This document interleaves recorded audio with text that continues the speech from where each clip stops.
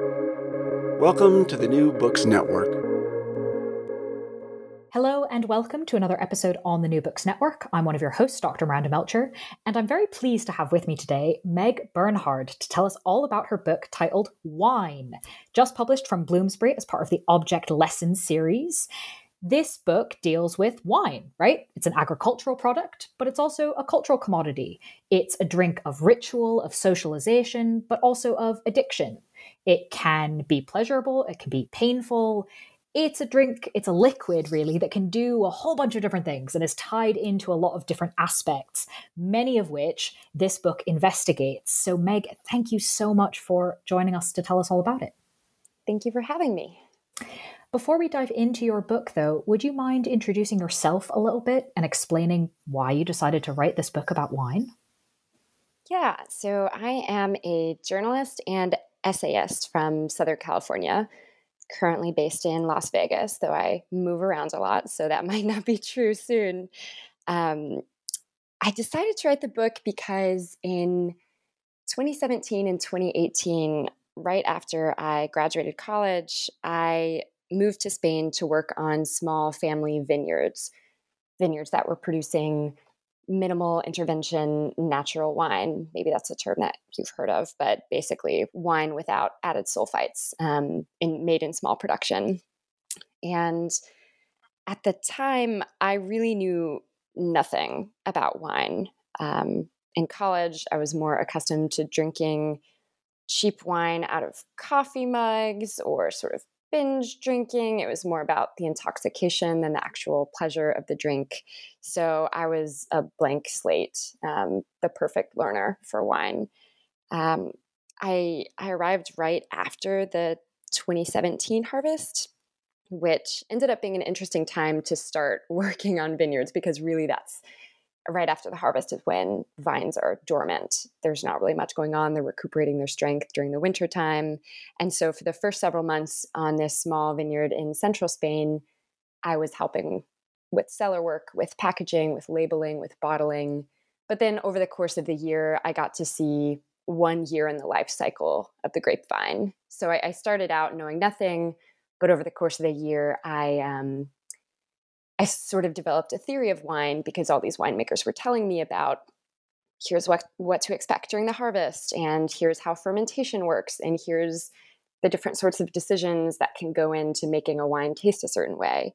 So I was learning the theory of wine, and then by the end of the year, I got to actually see that theory in practice. And I found that rhythm of life really fascinating. And at the same time that I was working on these vineyards, I started to observe different power dynamics and power structures that were influencing, everything from picking the grapes, like labor, to the way that we talk about wine, which is often bound up in class, to the people who were making wine, which is often, bound up in gender and race.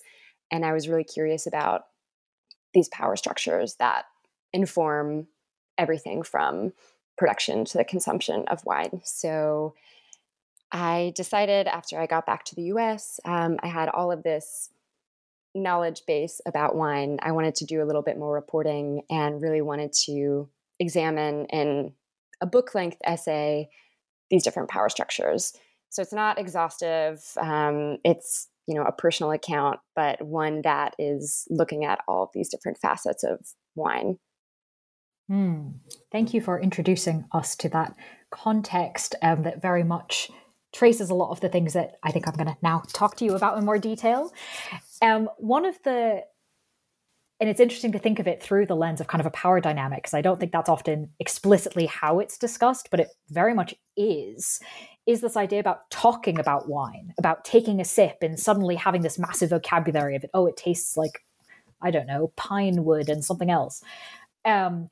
We don't maybe think of that in terms of power dynamics, but it is certainly inaccessible in a lot of ways, or tricky. It's kind of not how we talk about other things. So how did you learn to talk about wine? And what do you think this process of learning taught you about how wine is discussed, how wine is described in these ways? Yeah, it's so interesting. So like I said, I didn't know anything about wine coming into this experience. And I was also in Spain, which meant I was mostly speaking Spanish. I'd learned Spanish in high school and college, but my level of the language was pretty rudimentary. And so I was sort of learning two languages at once, the language of wine and then also Spanish. So funny enough, a lot of my wine vocabulary I learned first in Spanish and sometimes have a hard time translating to English. Like there's this term, racking, which means to transfer wine from one tank to another. And I learned that first in Spanish as trasiego. So that's sort of funny. But the way I learned both of those languages was I moved to central Spain, this town called Torrijos, with this family. The winemaker of the family, one of the winemakers, her name is Carmen, and she pretty remarkably responded to an email of mine. I reached out saying, "Hi, my name's Meg. I'm in Spain. I had a grant from school. I want to learn about wine. I know nothing about wine. I also don't really know Spanish. Can I come live with you?" And shockingly, she said yes. So already my experience of wine was really welcoming and generous. And she let me into her home. I spent a lot of sort of domestic time with Carmen. We would sit around the kitchen and she would teach me words while we were cleaning up. That's how I learned the word for cabinets and towels and things in Spanish, was just from cleaning up. And then at the same time, because I was working with her in the cellar and eventually would do wintertime pruning, she started to teach me about the language of wine, the technical terms that most people probably don't know and no one really needs to know, like racking or, all the things involved in fermentation. But then what was interesting then was, there's the language that we use in tasting notes, like you were just talking about. When you drink a wine, often words come to people to try to describe the taste of a wine. And prior to being in Spain, I never really thought much about food or assigning words to food. Usually my metric was, this is good, this is bad, this is okay, I will eat this more or I will drink this more. But as I got deeper into this world, and then later as I was reporting on wine, I found, the language that we assign to the way something tastes and whether or not we find something, quote, good or not good, is totally bound up in power and class. Our tasting notes for wine and the smells that we think can derive from a wine are really bound up in our sense memories. And smell is the sense that is most deeply tied with memory. And so our subjective experience of the world, where we grow up, how we grow up, what foods we ate growing up, is totally going to shape the way that we experience a wine. So often, historically, because wine is, at least in the United States and in Western Europe, a lot of it, because it's a luxury good, many of the people who have access to wine, who have the expendable income to drink wine, are going to be the ones sort of defining and creating these tasting notes.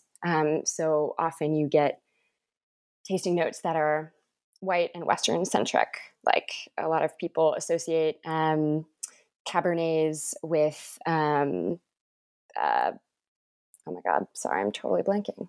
What is the berry? What is the berry? Blackberries? Blackcurrant. I'll start that over. So often in the United States, people associate the taste of Cabernet with blackcurrant. And blackcurrant actually, for much of the 20th century and until today as well, was illegal in a lot of the United States because of like various diseases that grew on blackcurrant. So unless you have traveled abroad to like the UK, you might actually not know firsthand what a blackcurrant tastes like. So the people who have decided that Cabernet Sauvignon tastes like blackcurrant, have access to travel, for example. So that's one way that tasting notes are sort of bound up in power and class.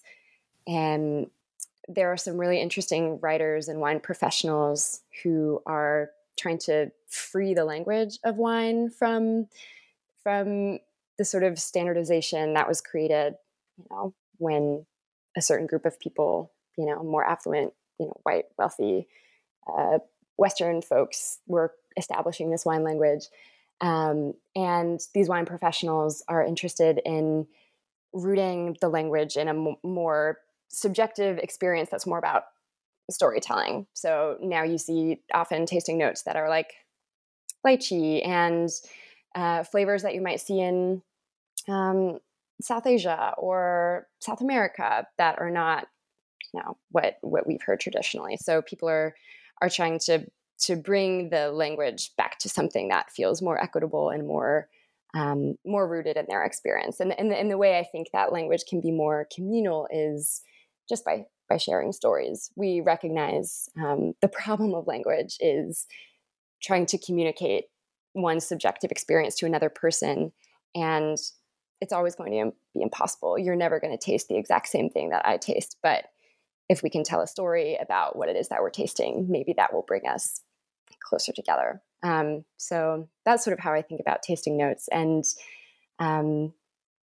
in later in the 20th century, there was this movement to standardize wine language to make wine tasting notes a little bit more of a science, of a metric, of check boxes, and rate wines by point systems. But ultimately, as I've been saying, wine is extremely subjective, and it feels limiting and perhaps classist to rank wines based on numbers and rank wines based on a really narrow set of sensory experiences. Thank you for taking us through that. Absolutely fascinating to consider kind of, well, hang on, how do we know what things taste like? And if we're doing that inherent comparison in the word like, kind of, well, hang on, what libraries are we drawing on? Yeah. On the theme still of power dynamics, when we think about wine, perhaps the language one is less obvious to people, though probably not now that they've heard your answer. But one that has been reported on more, is talked about more, is who's making the wine. And as your book details, for example, in Spain, but also wider afield, there aren't a lot of women involved in wine making. It seems very male dominated. Can you tell us about the sort of gender power dynamics in the making of wine, in the buying, the tasting, the kind of whole wine ecosystem? Yeah. So when I lived in Spain for that year, I met very few women winemakers. And then when I returned to the US, to California, I similarly saw a few, but I think those numbers are growing. Also, in terms of consumption, women are increasingly, at least in the United States, taking up a large share of the population who drinks wine. And I think on the winemaking side of things, women are, and people of color are less likely to be making wine because the barriers to entry are so high. Just the upfront costs involved in making wine are really high. And you have to have a lot of upfront cash to be able to start this enterprise. Culturally, in Europe, I think winemaking was often in the past considered a man's domain. Somewhat recently in France, I think I cite in the book this writer, Anne B. Massessar. She writes about how women in France were often banned from the cellar because it was thought menstruating women would spoil fermenting wine. So all of these very strange and old-fashioned and flat-out wrong ideas about women influenced where they could go in the winemaking process. But like I said, increasingly, I think more and more women are working in that world. Where you see a little bit more of a lag is in more of the service side of things, in sommeliers, the people who serve you wine at a restaurant. When I was reporting the book, I think the year before I started reporting the book, the New York Times published this big story in 2020 about the Court of Master Sommeliers, which is this big certifying body in the United States. People who, a body that deems, who is the most knowledgeable about wine and who is equipped to serve the general public wine. There was a major sexual assault scandal where a number of really powerful men in that organization were accused of harassing and sexually assaulting women that they were mentoring. And when I talked to some of the women who came forward for that New York Times report, they told me about the complex power dynamics of studying for that exam and gaining accreditation with the organization. Essentially, at the time, there was no curriculum. So in order to study for the exam, you needed a mentor, someone who could show you the ropes, who could teach you about wine. And often there was coercion involved in sharing knowledge. So if there was an older or, professionally more advanced man, he would offer his knowledge in exchange for sexual favors. And I think with that aspect of the wine world, knowledge hoarding and gatekeeping is really the way that people keep and maintain power, and men traditionally have been in those roles and are continuing to hoard knowledge in order to maintain power. Again, I think that's changing because more women are speaking out, but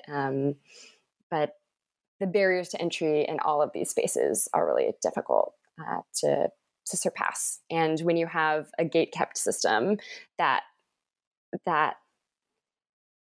favors or rewards the accumulation of knowledge, there are people who've been left out of that knowledge accumulation system in the beginning, from the beginning. And the people who are more likely to have obtained such knowledge earlier on are generally white men. This is, I suppose, still within the realm of power dynamics, but I'd love to kind of add in one of the other big themes of your book, which, from my reading of it, is the environmental aspect of it. The fact that wine is literally stuff that's grown out of the ground in different places, and that this is part of what's happening here. So I guess to start with this part of my set of questions, could you tell us about the two epistemologies of wine, the structural and the ecological? Yeah, so when I was in Spain, I sort of began to see time on two different registers. And the registers I'm drawing from are from the anthropologist E. Evans Pritchard, who examined the world through these two different sort of realms of time, the structural and the ecological. He defined the structural time as time that moves according to our social worlds. You and I are talking in this interview that, this is encompassed in structural time. Going to church or seeing friends or going to school, these are all elements of the human world. And ecological time is time that moves according to the rhythms of nature, the cadence of nature, agricultural communities who live by seasonal harvests, or who are waiting on the weather to change in order to do certain things to their crops. They're living mostly in accordance with ecological time. And I found myself in Spain living on both of those registers as I was existing in the world of wine. I was moving through ecological time because my year was defined by the different seasons of the crop. In the wintertime, there was wintertime pruning, where you are cutting off excess branches in order to allow the grapevine roots to really sort of reserve their strength in order to build up sugar and photosynthesize and so on to grow leaves for the spring.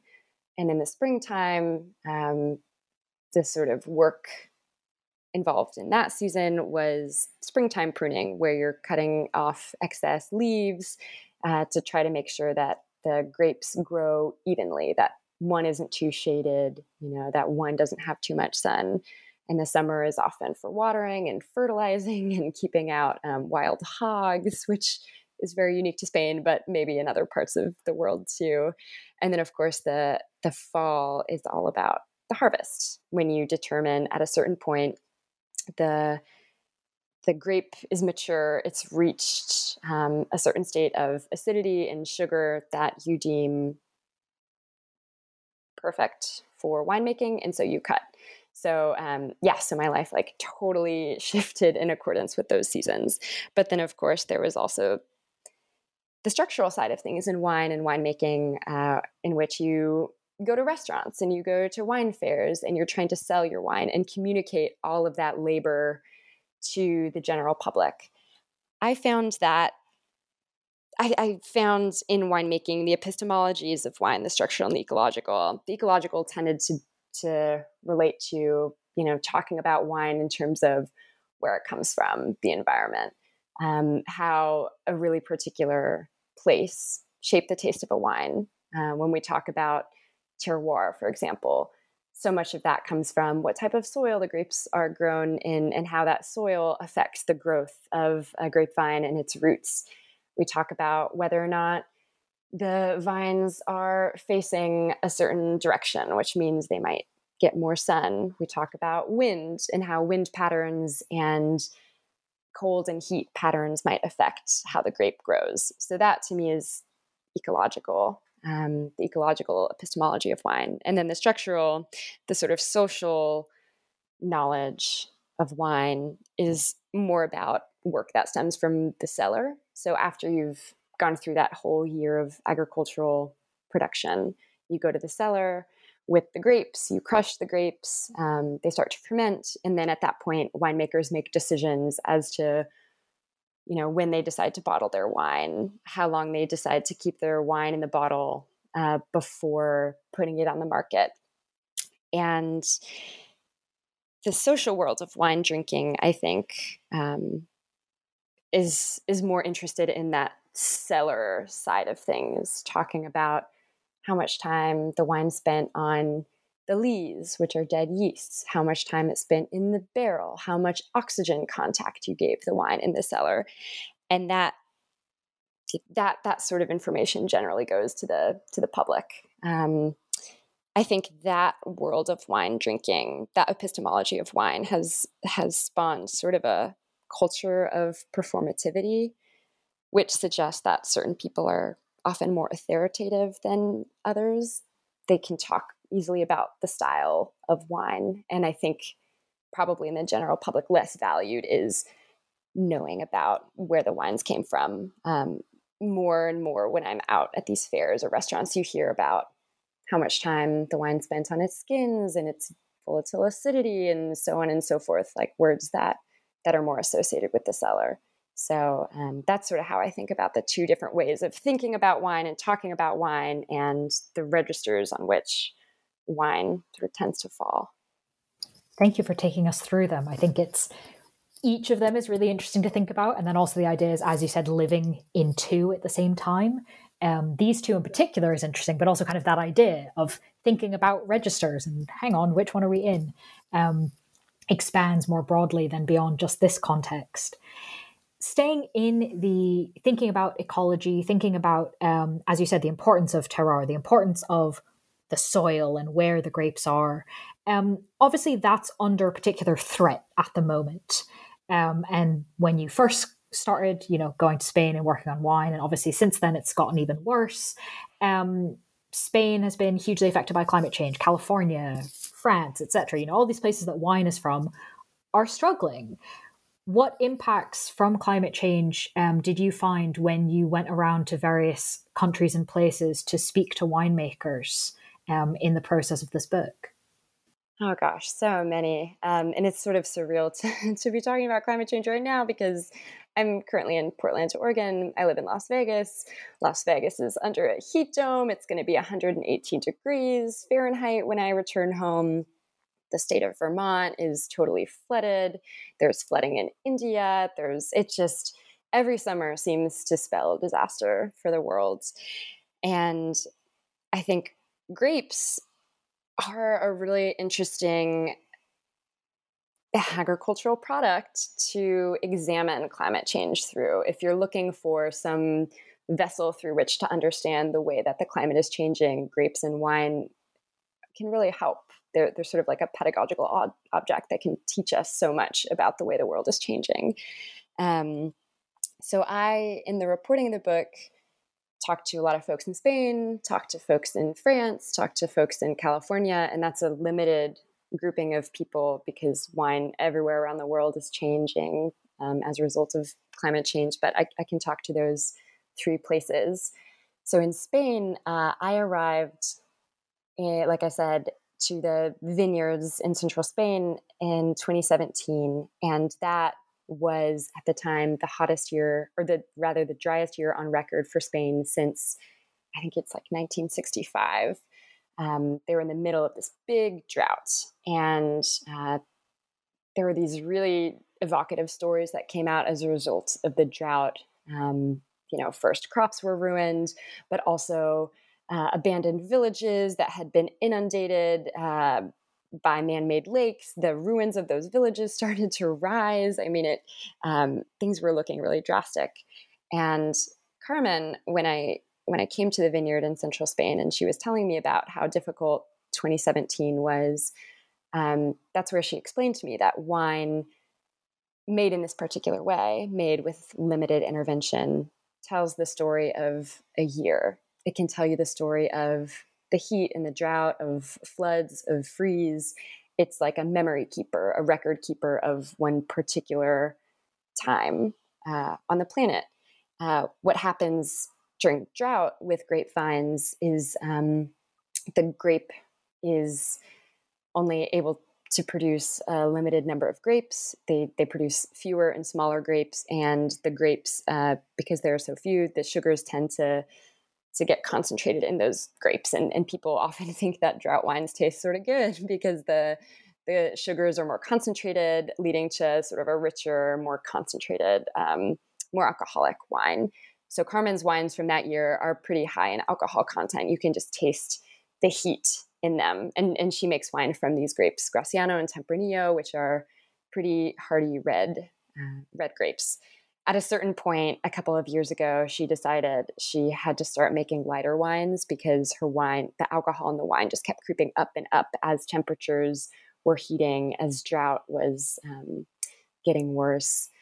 Another thing with heat is grapevines can't photosynthesize after a certain temperature. I can't remember exactly what it is. In Fahrenheit, it's somewhere in either the high 80s or low 90s where grapes just cannot produce fruit. So that's obviously an issue as places get hotter and hotter. That's Spain. In France and northern Spain, an interesting and sort of tragic series of sort of weather changes over the past couple of years have looked like this and have really devastated communities.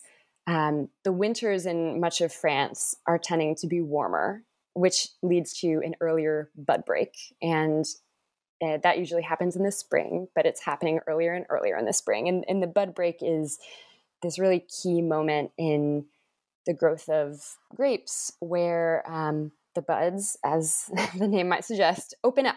They open up and begin to flower. And then from that flower emerges a grape eventually over a period of many months. So the buds were beginning to break earlier. And but then, like in April for several years, unseasonable frost and hail destroyed a lot of those buds. You'd get frost and hail in April when you don't expect that sort of weather to happen. So farmers, winemakers in France have lost, like I've talked to people who lost 80, 90% of their crop during a certain year just because it was a really inopportune moment for hail. The grapes couldn't grow after that. And you get one chance a year for grapes to grow. They don't just grow again the next season. So that sort of seesaw between heat and frost is really affecting France. In California, It's drought, it's extreme heat, and it's also wildfires that are affecting the taste of wine and the ability for winemakers to harvest and to even make wine. Elsewhere around the world, there's frost, there's flooding. If you get rain at inopportune times of the year, the grape can become really diluted, which is unideal. Here's an interesting case study. So there's this winemaker in Vermont that I visited in 2022. She, when you think of wine and winemaking, you often don't think of Vermont. Vermont is a really cold state. Grapes tend to like hotter temperatures, and the grapevine is, all things considered, generally pretty drought resistant. So it doesn't usually need or want a lot of water, even though it does need water. But there's this winemaker, Deirdre Heekin, who has this wine label called Gargista. She started making wine with hybrid grapes ages ago, a couple decades ago. And hybrid grapes are the Vitis vinifera, that's the wine grape, hybridized with local indigenous grapevines found in places in Minnesota or in New York State, really cold areas. So you hybridize those and you create a more cold, hardy grape. So that's how she's able to make wine in Vermont. But she was telling me a couple of years ago, there was this Hurricane Florence, in the sort of southern part of the United States. And usually yearly migration for birds happens before her grapes are mature and ripe. But the timing of that hurricane was such that the winds were really strong in the south around the time that her grapes were ready to be picked, or a little bit before that. And birds who normally would have migrated south had to stay back because the winds were just too strong for them. And they were hungry, they needed something to eat, so they ate her grapes. They totally stripped the vines. That's sort of an unexpected way in which climate change is affecting grape production. And then the last thing from her that was really interesting is she noted to me that she often gets bugs, different sorts of insects, but those tend to die off in the winter and they don't really affect the growth of the grapevine that much. But now the bugs aren't dying off as much because her winters are getting warmer and warmer. So there's all of these different, really interesting sort of seemingly small events that actually have much greater impact and are representative of the ways in which climate can change a whole process. I'd love to ask you about one of those things in more detail. Obviously, you mentioned California. One of the things is wildfires. And there's kind of some obvious impacts, right? If your vineyards burn, yeah, all right, no wine. The same way that if you get hailed, no wine. But wildfires are interesting because unlike some of the other things that could happen, your vineyard doesn't have to be in a fire for a wildfire, nevertheless, to have an impact on your grapes.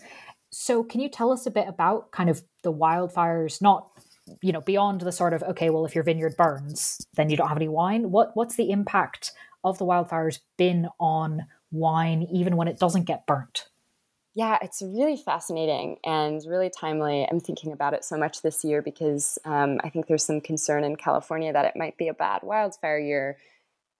Who knows? But it was a really rainy year, which produced a lot of vegetation. Right now, there's this heat dome in California. All of that's going to dry, and that's just ready to burn.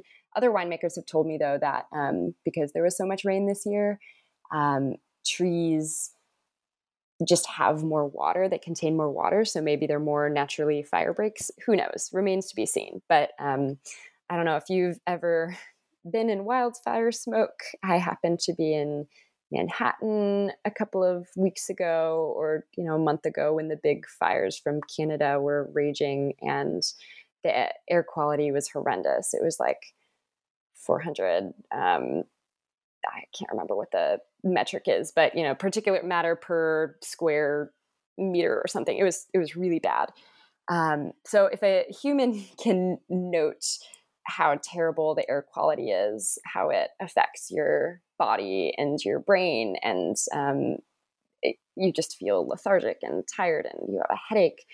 Certainly that quantity of smoke is going to affect really everything, including grapes. What happens during wildfires with the smoke is smoke can bind with the sugar molecules in a grape, those are found in the skins, and those are used for fermentation. So sort of important for winemaking. So it's when wildfire smoke infects a grape, it is really hard, pretty much impossible to get out because you need the sugars for fermentation. And if you don't ferment, you don't have wine. So we've been seeing that happen in California in 2020. I want to say 40%, or the quantity of grapes that Napa Valley winemakers crushed so that they decided to press was down 40% because they just decided either not to cut their grapes that year or that their grapes were too infected with smoke. And in the sort of world of prestige wine that is often associated with Napa Valley, winemakers are wary of damaging their reputations, so they often don't bottle wine that is infected with wildfire smoke. And natural winemakers, which are the folks that I tend to know and the folks that I've worked with, they sometimes do bottle that wine. And I've had some of the smoke-tainted wine before. No one knows about the health effects. People are uncertain what it means to consume smoke wine. But it is really interesting. The sort of lighter wine, the lighter smoke wines taste a little bit like a campfire, a little smoky. It sometimes actually tastes sort of pleasant, but on the other end of things, when you get a lot of smoke in a wine, it can taste like, I don't know, like embers or a cigarette butt, or someone described it to me as like the smell or taste of water doused, or steam made from water doused over a campfire. People get really creative with their language here, but it's not really pleasant. And then there's also the human side of things that we have to consider, which is it's really dangerous to be in that sort of air. And if winemakers are trying to pick their grapes, they often have harvesters, many of whom who are undocumented from Latin America, who might not speak English, who don't have a lot of worker protections, who are going into, if not evacuation zones, into areas with a lot of wildfire smoke and are, putting their lungs in danger. So there's the taste side of things, but also the human side of things, which is this is really dangerous to work in. And is that worth it? Probably not. Well, so you've given us the kind of, in some ways, the positive example in Vermont of working with hybrid grapes to try and adapt to the changing conditions. What other things have you seen in terms of how winemakers are trying to prepare for further impacts of climate change? Yeah, so mention the Vermont example. It's sort of quirky. We'll see how this ends up working. I'm really curious. A quirky example in California is with wildfire smoke. Some folks are trying reverse osmosis to try to somehow extract the smoke from the sugar molecules. I don't really know how successful that is, but I'm curious. I'm curious to see what sort of science comes about. Because if you can't prevent the smoke, is there a way to still save the grapes? I'm not sure. In France, in response to those sort of icy spells, I've seen winemakers do what seem like really dramatic and sort of tragic preventative measures where they're trying to keep the frost from damaging their vines. They will light these really big anti-freeze candles in the vineyard, or they will light fires in the vineyard, or they'll use these sorts of fans and they're trying to suck the warm air from the bottom of the vine to the top to try to circulate air better. Which, again, those sort of images really speak to the desperation and the futility the futility of trying to combat climate change on that really small scale. But generally, when I talk to natural winemakers, these folks, their philosophy is they really want to respect the land and caretake for the land. And in order to do that, they want the land to exist in its wildest and most natural state possible. So no pesticides in the vineyard. They encourage cover crop, like grasses and native plants. Often non-natural or conventional winemakers will try to just kill off all of the plants in a vineyard because they don't want those plants to compete for water with the grapevine. But natural and biodynamic winemakers, their philosophy is just let the vineyard live and let whatever grows in it grow. They see the vineyard as a single organism made of plants and animals and the humans who tend to the crop and the bugs. And I think that sort of agricultural style makes for more resilient and healthier grapes that are more adaptable. They're able to adapt to more extreme conditions. Not, they can't change the fact of smoke, but maybe they're more drought resistant, or maybe they will proffer something that the vineyard needs. Going back to Vermont, because I love this winemaker. This isn't climate change specific, but she told me a really interesting story about vineyard sentience, like the vineyard knows what it needs in order to heal. So she told me this story of one of her vineyards got a Japanese beetle infestation at some point, and she didn't really know how to handle that because she doesn't use pesticides, so she didn't want to kill them with chemicals. But she found one day that a chrysanthemum had sprouted and grown in her vineyard, and she was curious. She'd never seen a chrysanthemum there, and then she Googled around a little bit and found that chrysanthemums were sort of natural antagonists of the Japanese bark beetle. And so what she did was she crushed it up and made a spray, and that solved her problem. And I thought that was a really beautiful example of how a vineyard tended in this respectful and environmentally conscious way is adaptable and resilient and can often respond to its own sort of existential problems. Fascinating. What an interesting idea. Thank you so much. I guess I'd love to ask you something of a personal question, if you don't mind.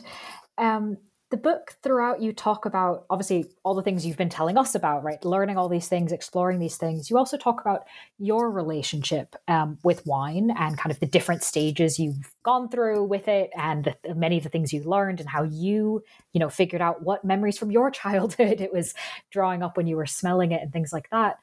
To what extent did becoming involved in the process of wine, in learning so many of these things, including, as you said earlier, kind of the technical behind the scenes stuff that most people don't know, in what ways did becoming involved in that process change, shape, improve, increase your appreciation of wine? Yeah, it's a good question.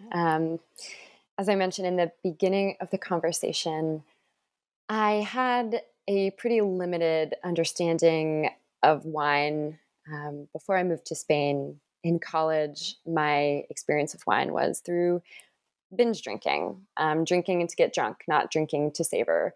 And that, I should mention that the book is at times really personal, highly so. And it talks about my complicated relationship with drinking and binge drinking, and also with alcoholism in my family, and the ways in which wine can be really painful, and the ways in which wine and alcohol were very painful to me personally. But living on these vineyards, the one in central Spain and this other one in northern Spain, on the foothills of the Pyrenees, really helped me slow down and savor and appreciate the place where this wine was coming from, which I think is really special in any sort of commodity. When you know where the thing you're consuming comes from, I think generally you have more respect for it. If you know about all of the labor and the love and the anxiety and the hope and luck that went into this drink, I think that, for me at least, helped me respect it more. In Spain, there's this really beautiful concept called the sobremesa, which literally translates to over the table. But I came to think of it as to savor. And that sobremesa is a period of time sort of after the formal meal has ended, but before you're ready to go.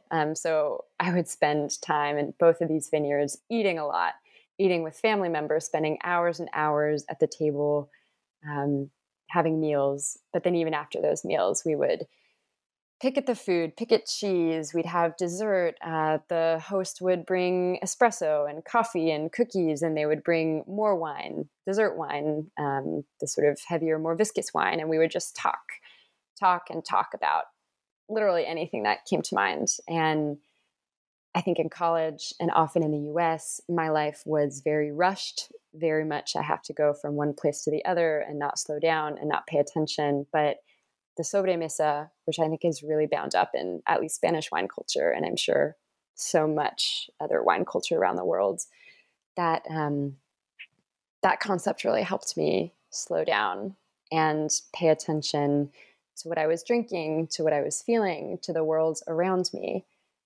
So I think my experience with wine went from, being sort of negative to being more positive, um, from that pain to pleasure. And then of course it also became more complicated too, because I was experiencing the romance of wine and wine drinking. But then as I got deeper into the world of wine and learned about all of these systems of power we were talking about, labor and class and climate and so on, and the inequity in the wine world, of course, my relationship also went from romance to reckoning. And so I'm able to now hold these sort of complex truths about wine at the same time. I can really love it and enjoy it, but understand what went into it and the ways in which power has made the production and consumption of wine just a lot more complicated. Thank you for sharing that with us. I think in a lot of ways that's obviously very specific to your experience, but also I think something a lot of people can understand and identify with. And I think that's one of the really interesting things often about books in the Object Lesson series, and I think your book's a really amazing example of it, is tracing a journey, tracing a process, seeing change and understanding kind of how people interact with things and what that means. So I guess in a similar sort of vein, who are you hoping reads this book? What do you want them to take away from it? Kind of, I guess, who were you imagining when you wrote it? I sort of, funny enough, I was sort of imagining my younger brother when I was writing it, and I'll explain that and the broader audience. But my brother is one of the many people who is patient with me as I blab on about wine. And he's not a particular wine lover. He doesn't know that much about it or care that much about it, but he accompanies me sometimes on, like going to bars, or we've been to vineyards together, and he's sort of borne the burden of just listening to me blather on. And I thought, man, if I can get a book that like gives my brother a reason to drink it and to pay attention to it, then I feel like I will have succeeded. But generally, I wanted the book to be as accessible as possible. I tried to define my terms wherever possible, because like we said in the beginning, wine can often be really inaccessible, and that inaccessibility is bound up in class, who can afford to drink it. So I wanted to make it a book that felt easy, like an easy entry point for anyone who has even the slightest of curiosities about wine. And also, I hope for people who know a lot about wine, I hope there's something that they can learn and appreciate too. Whether that be, maybe not the sort of technical aspects of winemaking, but maybe folks haven't really thought about, for example, how expensive it is to start making wine, or what land costs are like in California versus in Spain, and how, in Europe, folks are more likely to inherit land and not have that upfront cost. But in California and elsewhere, you have to find these really complicated, creative ways of of making the money work. So I'm hoping general public, anyone who's interested in wine, can find something to latch onto and appreciate. And even if you don't drink, it's a cultural history of an object. I mean, not like a comprehensive cultural history, but it is a literary examination of an object that is present in the world around us that you're likely going to encounter. So if you have any interest in this object and in power and in pain and pleasure and memory, I hope that the book is for you too. What is your relationship to wine like now, right? You've had all this exploration, you've talked to all these people, the book is available. I mean, where are you at now with wine? It's really funny. I have been doing a book tour in the United States. I was on the East Coast for a bit, going to different cities where I have friends, and then I've been on the West Coast. Like I said, I'm in Portland right now, where I had a wine event like a week ago. And I've been doing all these events at bars, and it's been really delightful because, gosh, what a dream it is to have people read my book and also drink. Like books and wine, my two favorite things. That said, I've been drinking a lot of wine recently, and it would probably be good to take a tiny break. But besides,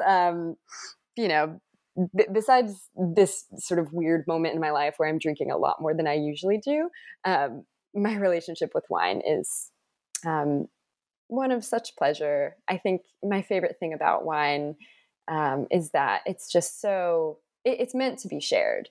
I love bringing wine to the park with friends or to parties or having friends over to drink.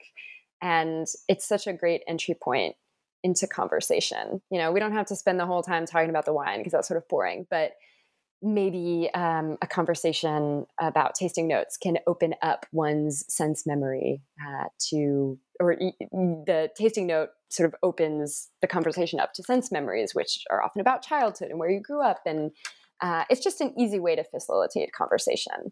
So I'm loving drinking wine and sharing it with friends and learning more about how people are engaging with it. And two, I think wine has really helped me appreciate the places where I am visiting. I travel quite a lot. And even if I'm not traveling specifically for wine and looking for vineyards in a certain place, I do think wine and knowing how it's made has helped me pay more attention to the world around me and to appreciate landscapes and ecology. I write this at the end of the book, but it even sort of reshaped my relationship with my own hometown. I'm from a really dry town in Southern California called Temecula. And when I was growing up, it always seemed to me a place defined by what it lacked. You know, it lacked rain, it lacked vegetation, it lacked all these things. And now when I come home, because I've been sort of trained to see by working with the grapevine, I see so much abundance where I wouldn't have otherwise. And I sort of understand how the weather system works and how the microclimate works. And I'm really interested in that in every place I visit. So wine has really reshaped the way that I see the world, and I'm grateful for that. How wonderful. Thank you for sharing that. On the topic of sharing, my final question might be a bit bizarre. The book has just come out. You are currently going all over the place telling people about it. But is there anything you might have your eye on to work on next, whether or not it's a book, whether or not it's about wine, that you'd like to share with the audience? Funny enough, despite the fact that I wrote a book about wine, I do not primarily write about wine. It's definitely a sort of passion project. Usually, I'm a magazine journalist, and over the past several years, I've primarily written about grief and loss and death, which I think probably can be seen in the wine book. But most of my work, especially during the pandemic, has been about how we cope with large-scale losses, what language can help us understand the losses that we've experienced, and what it means to sort of move on from the pandemic when so many of us are still struggling. So that's been what I've been writing about lately. I'm doing a little bit more death writing in the future. I have a couple magazine assignments. I'm writing about secrets, which is exciting. I'm really, really interested in psychology. No confirmed book projects yet, but I'm starting to put out feelers for ideas and for reporting on some of these bigger topics I'm interested in, like grief and loneliness, and how our world has been reshaped by the pandemic, and whether the pandemic reshaped us or really put up a mirror to who we already were. So I'm starting to feel around for that. I welcome any suggestions on what I should be looking into. Well, very interesting. And while you do all of that exploration, and who knows, maybe get suggestions from listeners. Of course, the book we've mainly been talking about is titled Wine, published by Bloomsbury, part of the Object Lesson series. Meg, thank you so much for being with us on the podcast. Thank you so much, Miranda. I appreciate it.